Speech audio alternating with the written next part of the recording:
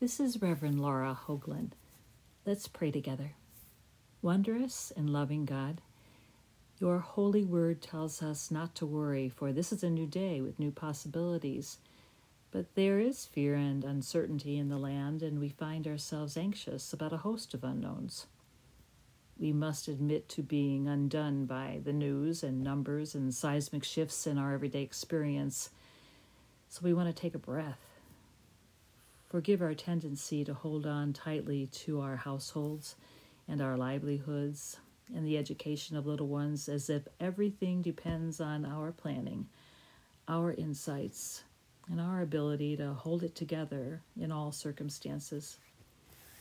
Deep down, we know you are a God of all, and if we would just allow ourselves to let go and go into the hidden recesses of our minds where anxiety rules, perhaps we could genuinely say with the psalmist, "You are the God of it all, the stronghold of my life. Of whom, of what will I be afraid?"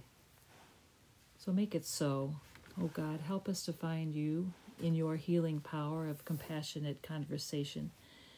When we find ourselves sighing big sighs about another day on hold, another hour wasted, may we be drawn to sing for ourselves with our own eyes quiet acts of splendid courage, saved lives, quieted pain, healing laughter.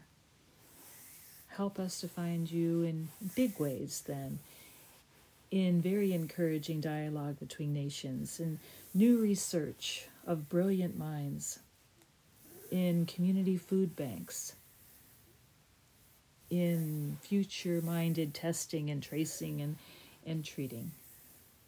But then again, help us to find you in the smallest of gestures, in loving eyes behind a mask, in a goodnight kiss, in shared walks around the block.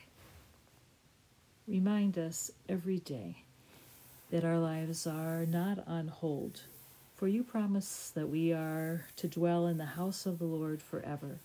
You assure us that there is that house today, and it is filled with goodness and creativity and mercy for us all.